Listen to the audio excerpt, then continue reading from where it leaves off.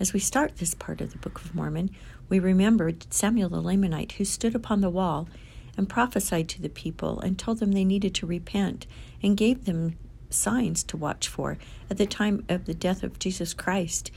As the people were talking about those signs that he told them about and they were watching for them, they didn't see them, and they began to doubt that they were even going to take place. They disputed or argued with one another because they didn't agree on the things that would happen or that they were going to happen. As they were in this situation, a great storm arose. It was so terrible that it caused a great deal of destruction. There were great winds, thunder, lightning, and the earth began to shake in a big earthquake. The cities began to catch on fire. Some of them sank into the sea. Others had mountains tumble on top of them. And the people that were not choosing to follow Heavenly Father, that were not choosing the right, they were in big danger, and some of them even died. The cities that they were in were being destroyed, and they were dying in those cities.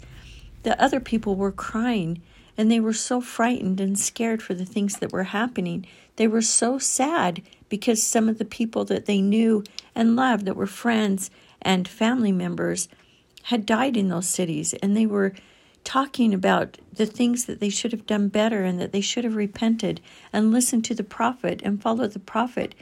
They were crying so much and so frightened for the storm. And finally, after about 3 hours, the storm ended, but there was great darkness.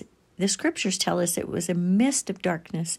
There was a vapor. It was so thick they couldn't even see anything. And they couldn't get any candles to light. Even their dry wood wouldn't catch on fire. So they had nothing to give them light. It was complete darkness. That would be so scary.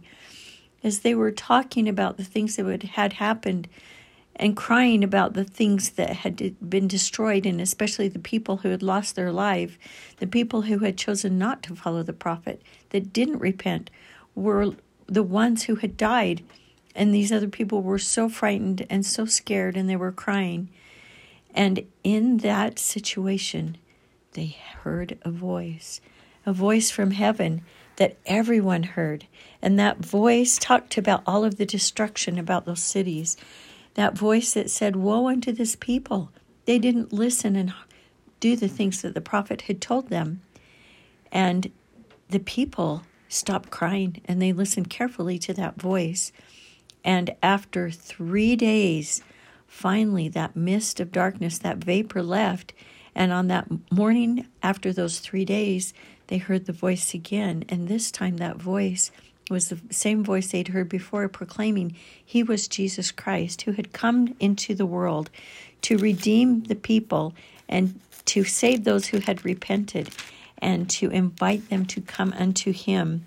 He also told them he was the Son of God who had been sent to the earth to suffer for all of the sins and the sorrow and the bad things and the sad things that happen in life, so that all of us could come to him, that we could repent, that we could know that he is the one to help us to find joy and happiness.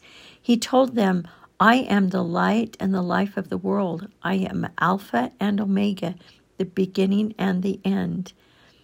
Behold, I have come unto the world to bring redemption unto the world, to save the world from sin." So he told them why he had come, and he was going to be our Savior. And he said, "Therefore, whoso repenteth and come unto me as a little child, him will I receive, for of such is the kingdom of God. For of such I have laid down my life, and have taken it up again. Therefore, repent and come unto me, ye ends of the earth, and be saved." He wants everybody to come to him, and he wanted all of them to turn back to him and know that they could repent and be forgiven.